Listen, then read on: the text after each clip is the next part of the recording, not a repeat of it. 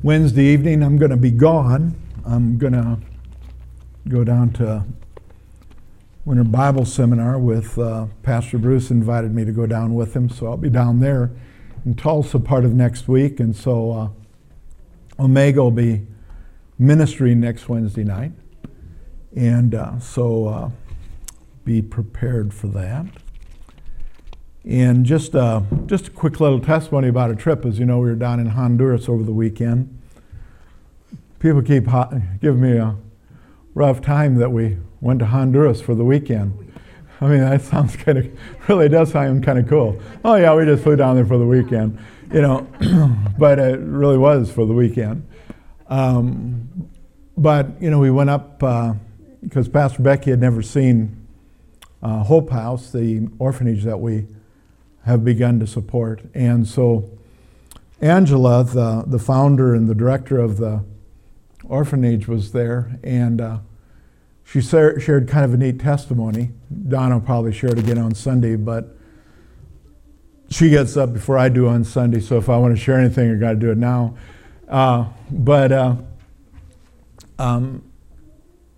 They have some older kids in the school, and they have their own school, but when they get to a certain age, they had to send them to the public school and so forth. And their school year, like in January is when their school year begins, or February, whatever it is.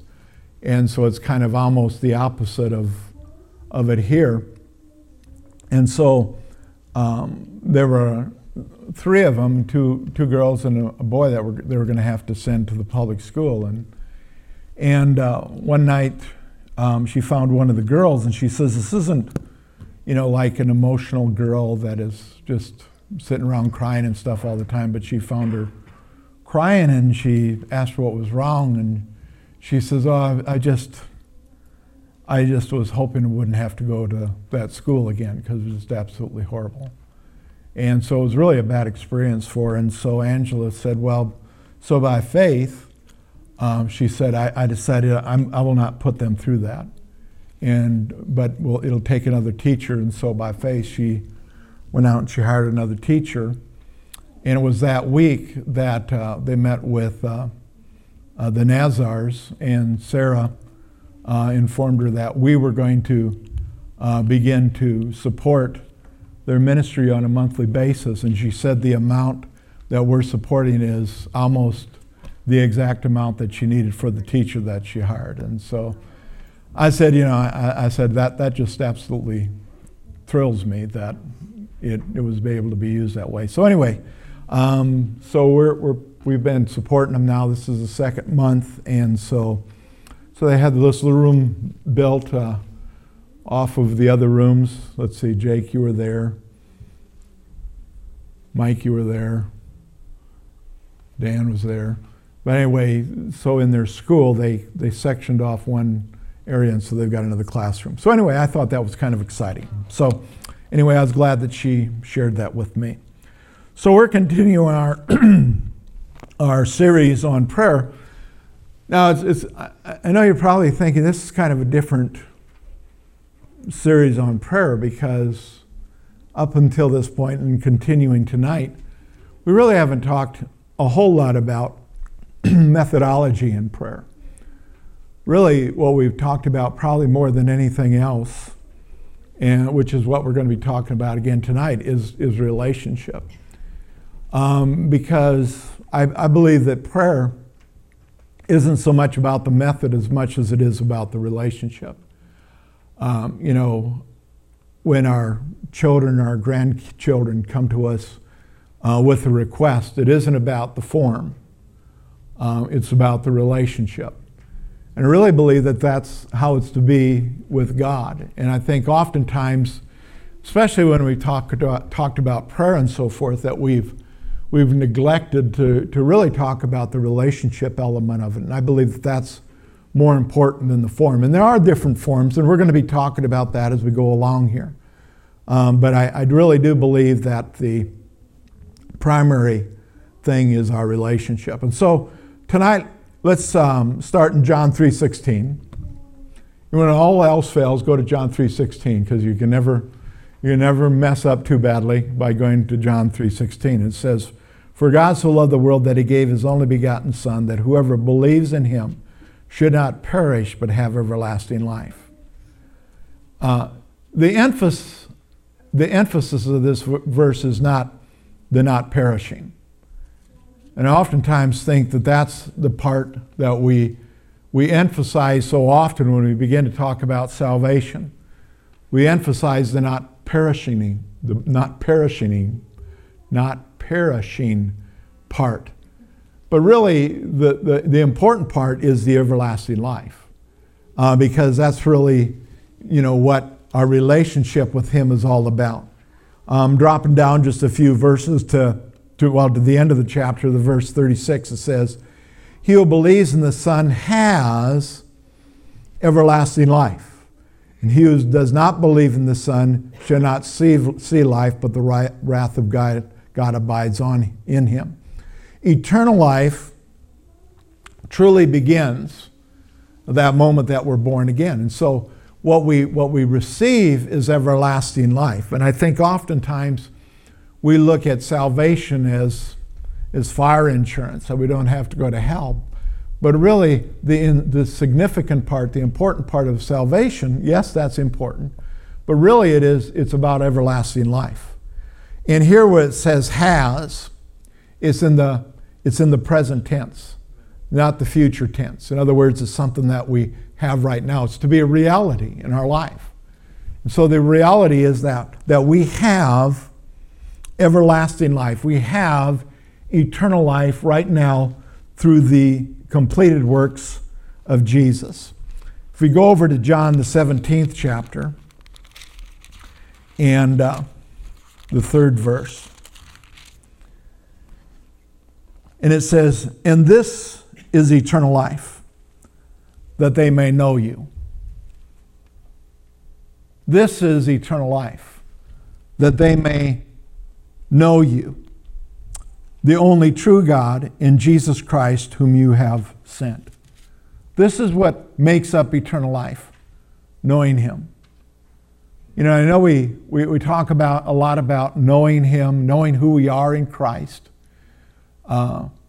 knowing that his graces have been made available to us, that they reside on the inside of us right now. But this is what's so important, that we know him, because when we know him, all the other blessings, that's how we experience it, is through knowing him. It's not by having the right form or doing the right thing. It's by knowing him. And this word knowing, to talk about knowing God, it's talking about something being intimate, something not just a surface thing. Back in Genesis 4, it talks about how Adam knew Eve. And so it's talking about intimacy, and that's how our relationship with him is to be. It's to be intimate. It's to not just simply know about God. Because I believe oftentimes within the church, people know about God, but they don't know him. For the first 24 years of my life, really even beyond that, even after I was born again, a lot of my experience was knowing about God. But I didn't really know him. I knew him, but it wasn't intimate from the standpoint that I really knew him. It's like almost 50 years ago. I knew who Pastor Becky was, Becky Miller.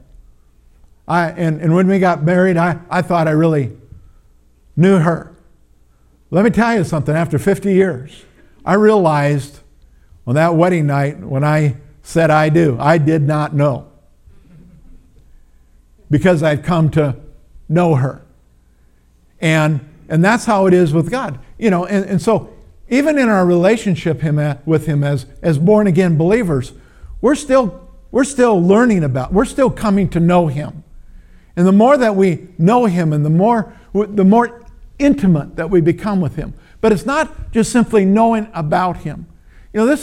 I've noticed when I got saved, Harold Pope has been coming to our church here, and it's such an honor for me that he's chosen to come to Abundant Life Ministries, because Harold was the first Pentecostal preacher that I'd ever heard.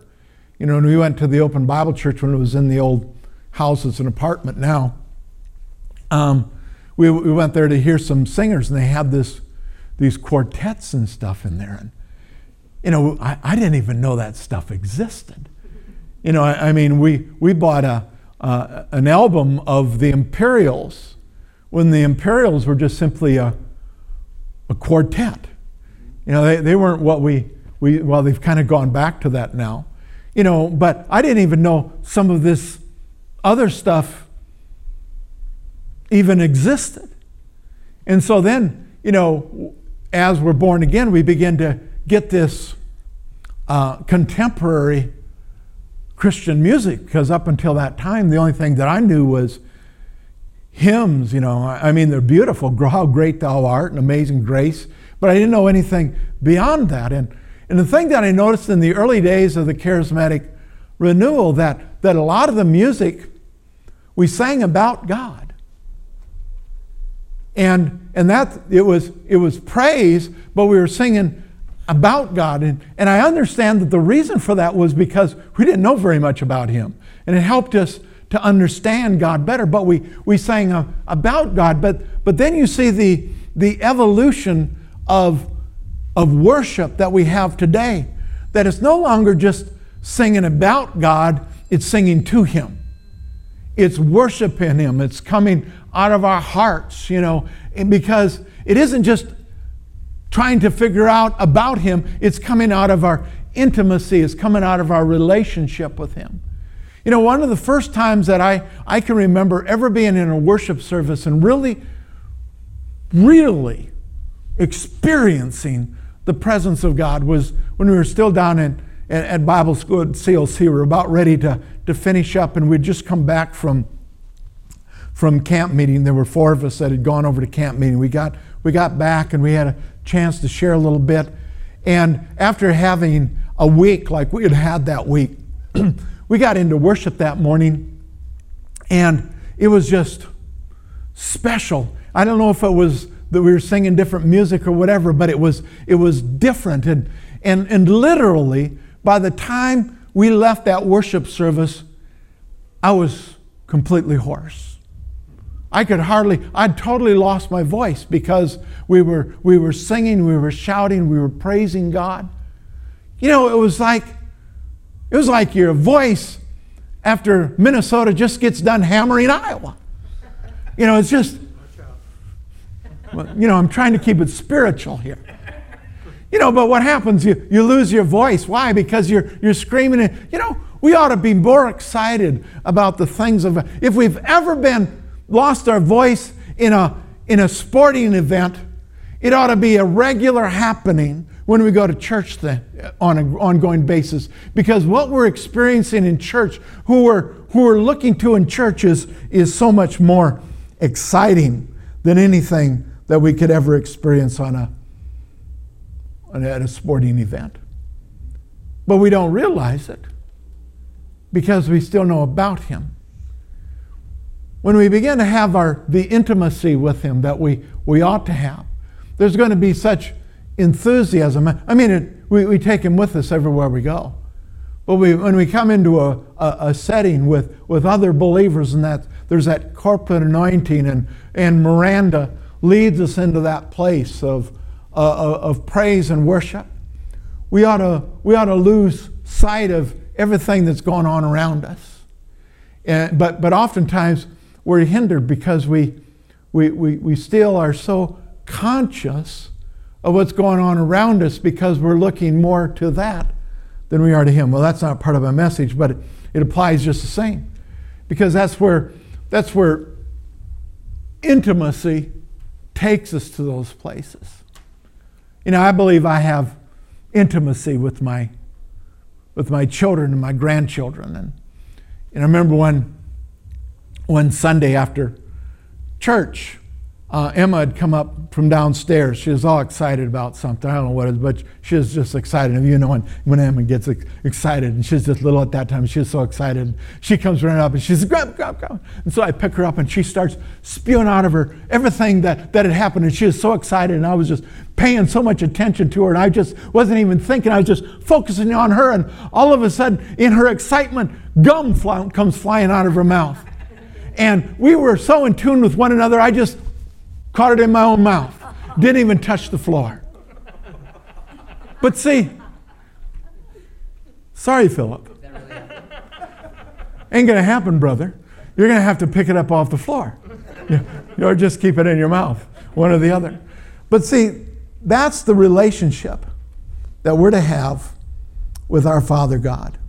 It's to be a relationship that is based on true intimacy. You know, I think that that's what the first century church had.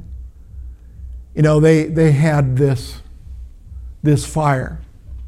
And I really believe that what we need in this day is we need a rekindling of the fire.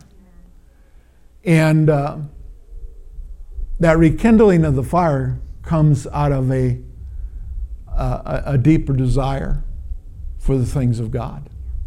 That becomes the primary, the most important thing in our life is our desire for Him. Who's in the White House isn't going to change this world. Whether or not there's a war, that's not going to change this world. Some peace treaty isn't going to change things, but Jesus will. And so it's so important for us to realize that, so that we have that excitement. You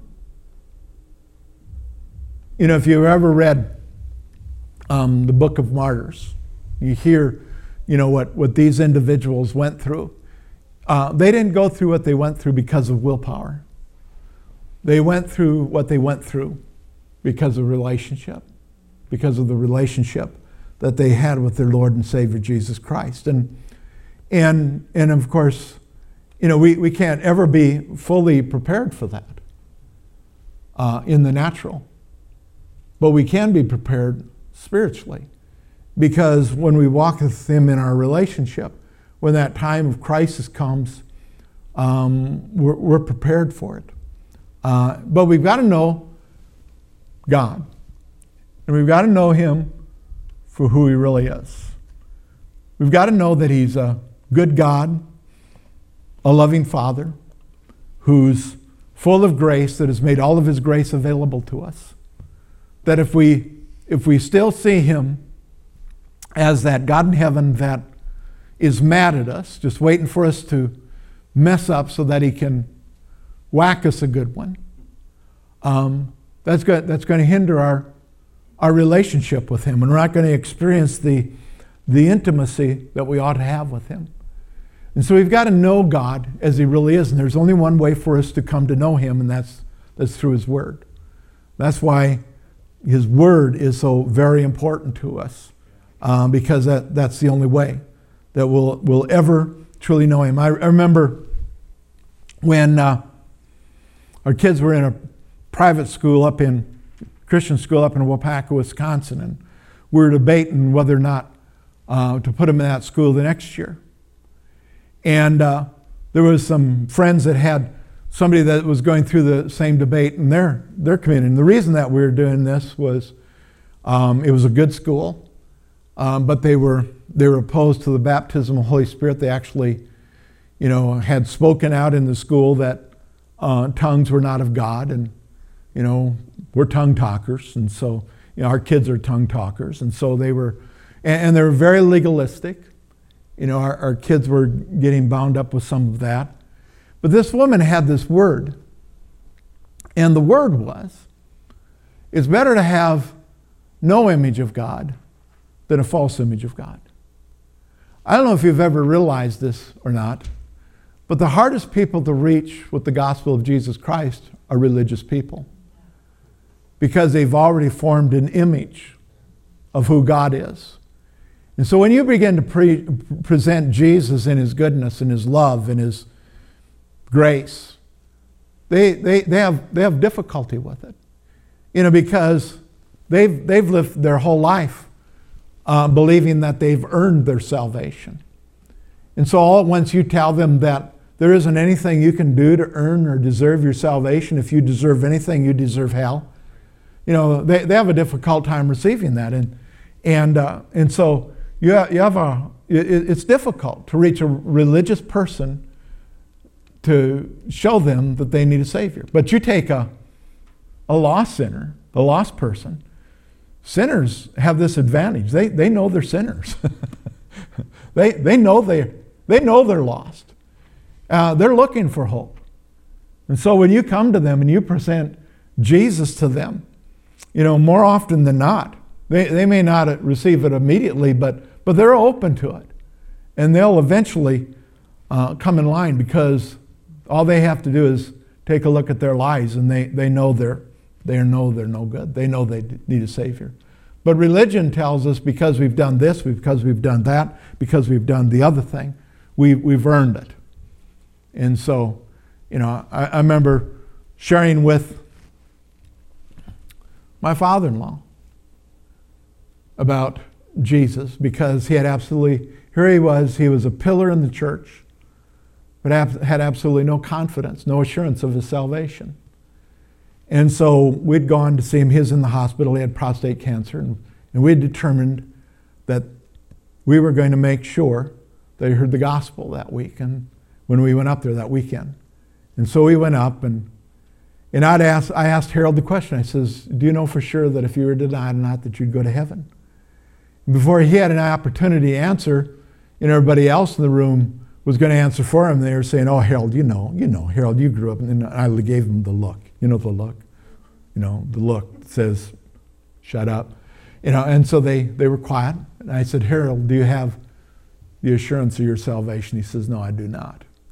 So here's a man, 64 years old, spent his entire life going to church, served as a treasurer of the church, all the offices of the church, had absolutely no assurance of his salvation. We prayed that afternoon, that evening, and he received Jesus Christ as his Lord and Savior. And before he died, he saw the angels from heaven come to pick him up, to take him. That rather than not having confidence, he had confidence. Then I had this guy up in Waupaca, Wisconsin. He hated God. He was an atheist. He was a professing atheist, and he didn't want to hear anything about this God stuff. He was a sinner, and he was completely happy being a sinner. His daughter would go to visit him, and when she'd want to read a book while she was at their house, and so she'd have to take a secular magazine with her so that she could put the book inside the magazine, and if he found out, he threw it all out because he didn't allow any of it in his house. Well, he got ill, and I had the opportunity to share Jesus with him as well. But you know what? It was like trying to share truth with a child. They're so receptive. That's why the Bible says unless we receive Jesus as a child, it's innocent. It's just receiving it. And he received it. And one day I'd come back to visit him, and his wife was in the room, and he was quite ill at this point. And his wife turned to him and says, do you know who this is? And he looked up at me and he smiled and he says, yeah. He says, it's my godfather. But the guy isn't spending, both of them are spending eternity in heaven. The one was able to receive because of what he knew. The other had been hindered for these many years because he'd fulfill the religious requirements. And so we need to know him intimately. And with that intimacy comes assurance. And when we have that assurance, you see, that's why it's hard as Christians, because, we want everybody to know, don't we? Yes. We want others to know, and even those that don't want to hear, we want them to hear. And so it should be so much a part of our life that it isn't like, now I've got to fit into my evangelistic mode. That ought to be part of who we are because of our our closeness, our intimacy with God, and knowing that we have truly been born again, and that it's His will for all to come to the knowledge of Him. It's important for us to know that God thinks you're so cool He wants to hang out with you. And when we realize this, prayer ceases to be a burden. You know, it's easy to connect with people that you know want to connect with you.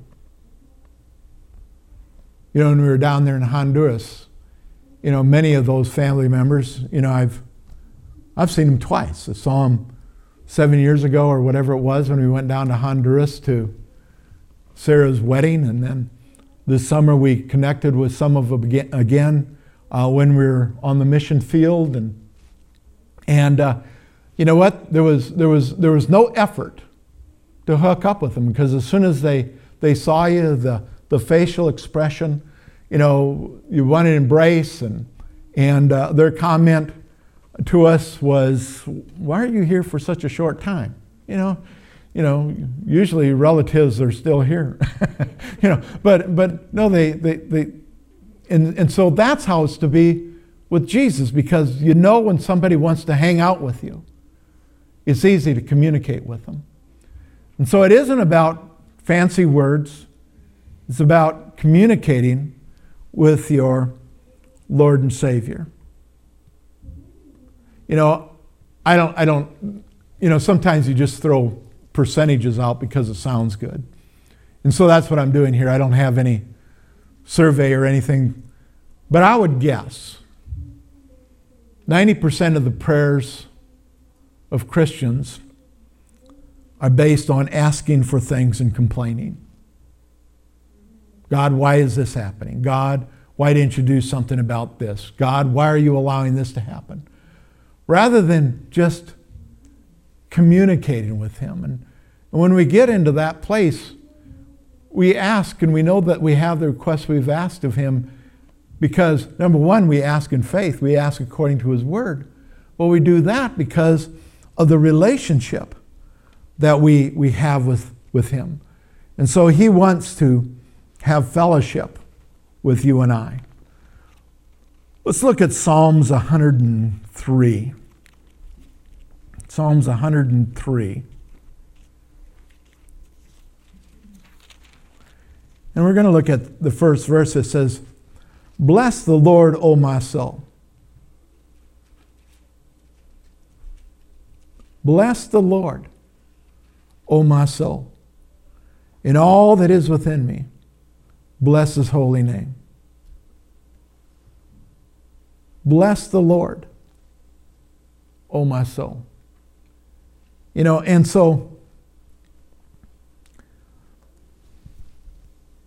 bless the Lord isn't just words that we speak. You know, again, if you're like me, I'm blessed when somebody wants to share with me. You know, I was talking with somebody today. It was over the telephone, but this person just opened their heart up to me and just began to, wasn't complaining, was just sharing what was going on in their life. And after a little while, this person stopped and they said, "I don't know why I'm doing this. I've never opened up to anybody like this." Well, that blessed me, because it told me that person trusted me. Blessing the Lord isn't just, "Oh, bless you, Lord. Hallelujah. Praise the Lord. Thank you, Lord." We go our merry way. No, we bless the Lord when we're honest with Him, when we open up to Him. And what happens when we do that, when we're vulnerable and open with Him, it allows Him to pour into our lives those things that we need. I believe that the majority of the things that we need in our life, now, I know what the Scripture says, You have not because you ask not. And so I believe in asking. But I also believe that when we communicate with God, when we fellowship with God, when we're vulnerable with God, I believe that the majority of the needs that we have in our life are met just because He already knows it. But when we communicate it with Him, it opens that door for Him to be able to pour out the blessing upon us. Why? Because we're blessing Him. Now, if you were taught as I was taught, you shouldn't really bother God with little things because He's really busy because He's got everybody in the whole world that He has to listen to. Well, guess what? It's not a problem for Him. Do you know why? He's God. He's not limited like we are. So every human being on the face of the earth could be communicating with God at the very same moment, and God would not be confused. If you're communicating your need for healing and somebody else is communicating a need for a horse, don't have to worry. You're not going to get the horse. You're going to get your healing. And so that's the God we serve. But I think part of it is because of our lack of intimacy with Him, we don't realize how big God really is, how sufficient He really is to meet every need that we could possibly have in our life.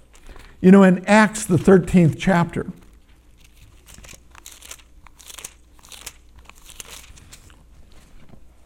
and in the second verse, it's talking about how the church in Antioch, they were just ministering to the Lord.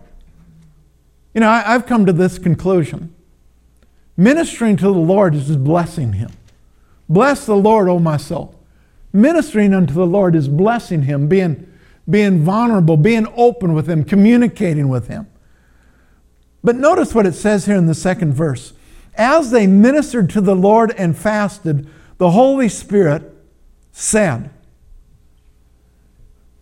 I think the reason we don't hear what He has to say is because we don't minister to Him.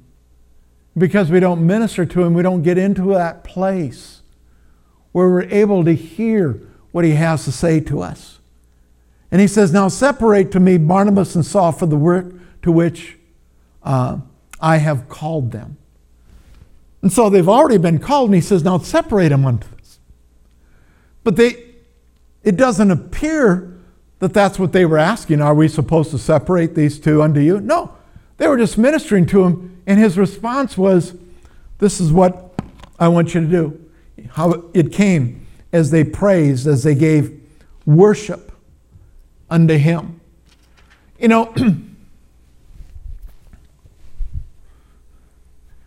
I really don't like to talk about demons, but I really do like to talk about demons because they're so defeated. But I think oftentimes in the church today we're a little bit hesitant to do that because it kind of scares people. Because it's not something that they're familiar with. And so we always have a tendency to take it to the extreme. But, I think I might have shared this with you last week, but I spent some time with Harold Pope last night, and last week, and he was talking about some of his experiences when he was in Africa with witch doctors and so forth. And as born-again Christians, we don't ever have to fear any demonic entity because we've got the Holy Ghost, and so there's no room for demonic possession. You don't have to worry about that. But there's demonic influences out there, and what they're constantly trying to do is to influence our life and pull us away from following after Jesus. But and again, you've heard me use this passage. When I was first saved, over and over, I would use the passage, resist the devil and he'll flee from you. And I spent so much of my life resisting the devil so that he'd flee from me. And it was a constant battle in my life, resisting the devil, because my focus was on the devil. And so everything that I saw going on around was the devil. And so I resisted the devil, and I'm no match for him. But then one day I finally read the whole verse. And the whole verse says, submit therefore to God. Resist the devil and he'll flee from you. The thing that I found out is when I submit to God, the devil ceases to be a problem. Now understand what I mean when I say devil, because the devil is a fallen angel. That means he can only be at one place at one time.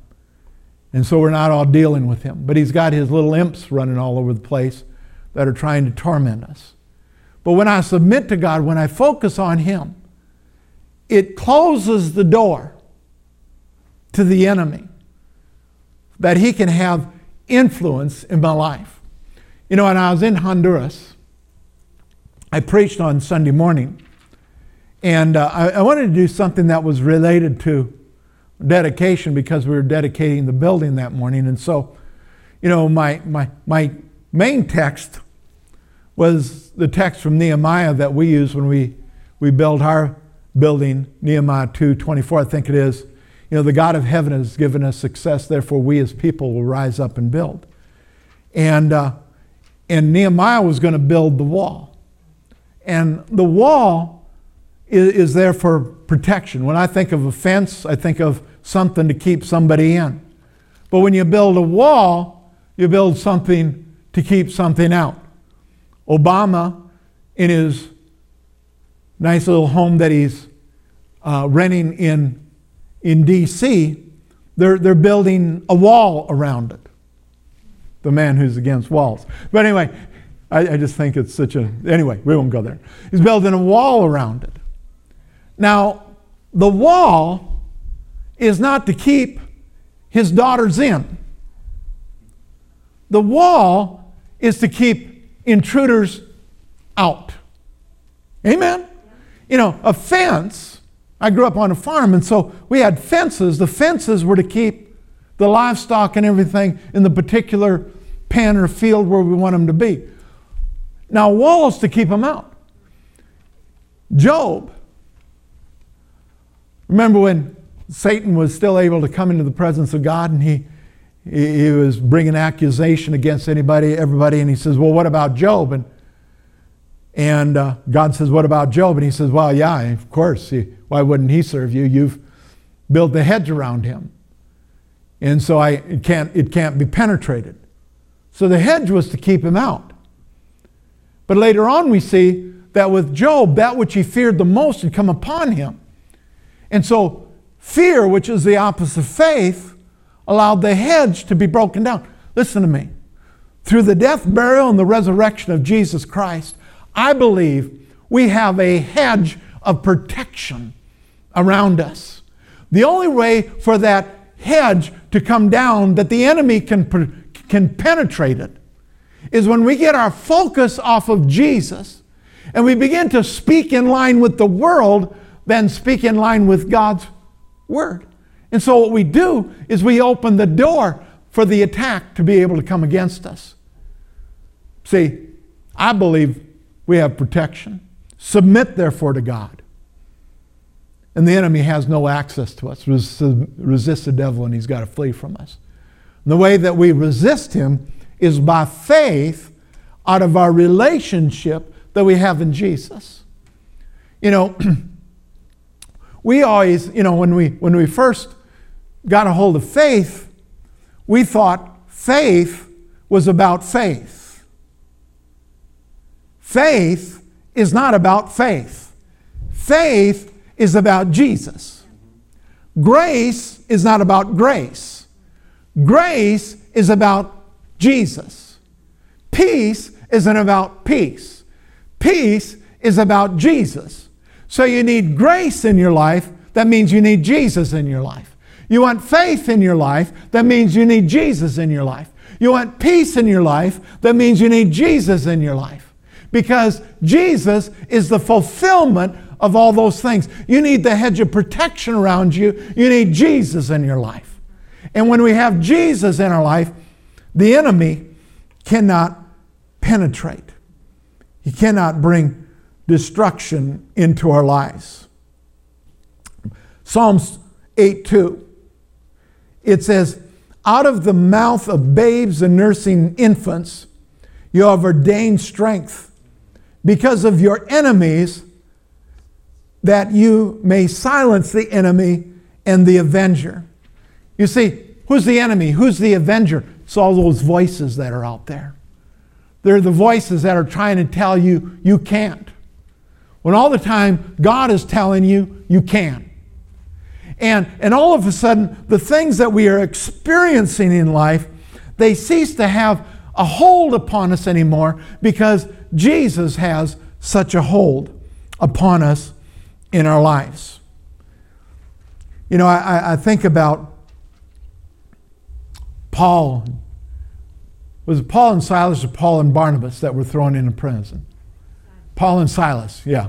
And it says that at midnight. And so midnight is making reference to, in my thinking, it's making reference to the darkest hour. In other words, where everything appears to be hopeless, there's absolutely no way out. And we find them, and what do? They're not complaining. They're in prison.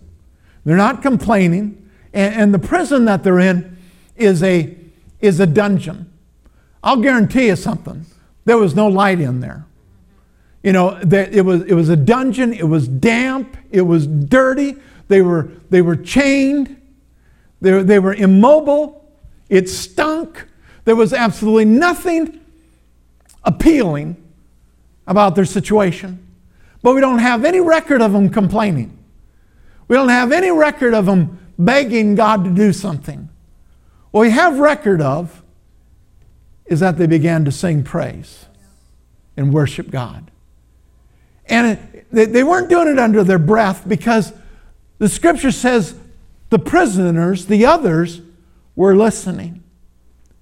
And while they were praising God, while they were worshiping God, because I think at that moment they weren't even aware of their surroundings. They were aware of Jesus, you know, because partly they were thinking they were probably going to see him face to face and probably the next day. But here they are, they're in prison. Everything is the darkest hour. And people are listening. And it says the prison was shaken. And their chains fell off. Doors were opened. The jailer comes in and he's about to thrust himself through because he knew if he didn't, after he allowed people to escape, he would be executed. One thing about the Romans, they were experts in execution. They could make it very painful and it would last long, especially if you messed up that way. And what does Paul say? Don't worry, we're still here. We're in a position to run. But here, for what they weren't even asking for, God poured out in their life. I don't know if any of this is making any sense to you. This is what I want you to know. Prayer, because I got to close here pretty soon. Prayer is worshiping God. Now, I'm not saying we're not to ask. I'm not saying we're not to make him aware of the needs that we have in our life, because when we make him aware of those, it's making us aware more than it's making him aware because he's conscious of it. But I believe that when we worship him and we praise him, and that becomes so much a part of our life and our intimacy with him is so close, he pours out the blessings upon us. Not because we've begged him to, but because he wants to. Because ultimately, that's what he wants to do in our life. He wants to pour out a blessing upon us to such an extent that we can't contain it. But it's as we focus upon Him, as we love Him, and as we allow Him to love us. You know, in Mark, the 11th chapter, it talks about when Jesus spoke to the fig tree and how it gives us a picture of what happened. If we drop down to the 12th verse and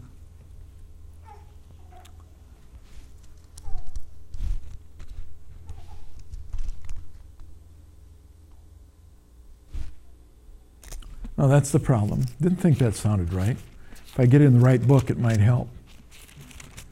I know it's in the notes. I just don't like reading notes. 11th chapter, the 12th verse. Now the next day when they had come out of Bethany, he was hungry. And seeing from afar a fig tree having leaves, he went to see if perhaps he could find something on it. When he came to it, he found nothing but leaves, for it was not the season for figs. In response, Jesus said to it, "Let no one eat fruit from you ever again." And so here Jesus speaks to the fig tree. But the thing that I want us to notice here, that there wasn't an immediate physical evidence that anything had happened to that tree. I believe that when he spoke to that tree, because the words that we speak are spirit and they are life, when we speak those words, I believe things happen in the spirit realm, if you will, immediately, but we may not see the physical immediately. But then we go down to the 20th verse, and this is the next morning. It says, "Now in the morning as they passed by, they saw the fig tree dried up from its roots." And the point that I want us to see here is our words are very important. And when we speak life, when we speak in line with God's Word, we're going to see the manifestation of it. We may not see it immediately, but the moment that we speak those words, something is released. Power is released. Anointing is released in the realm of the Spirit. And that which we are speaking in line with God's Word is going to come to pass. It may not be today. It may be tomorrow. It may be the following day. But when we know God, we know that we're going to see the manifestation of those things. Now we refer to this as the prayer of faith. And you see, I can pray the prayer of faith for myself. I can call those things that be not as though they be for myself. Now, I can pray for somebody else. I can intercede for somebody else, but I can't pray the prayer of faith for somebody else. Now, together, we can pray the prayer of agreement in faith, but I can't just simply say, I want this for Philip, and so I claim it for him right now in Jesus' name. No, it doesn't work. That's what you get for sitting up front. I guess that's why nobody sits up there anymore.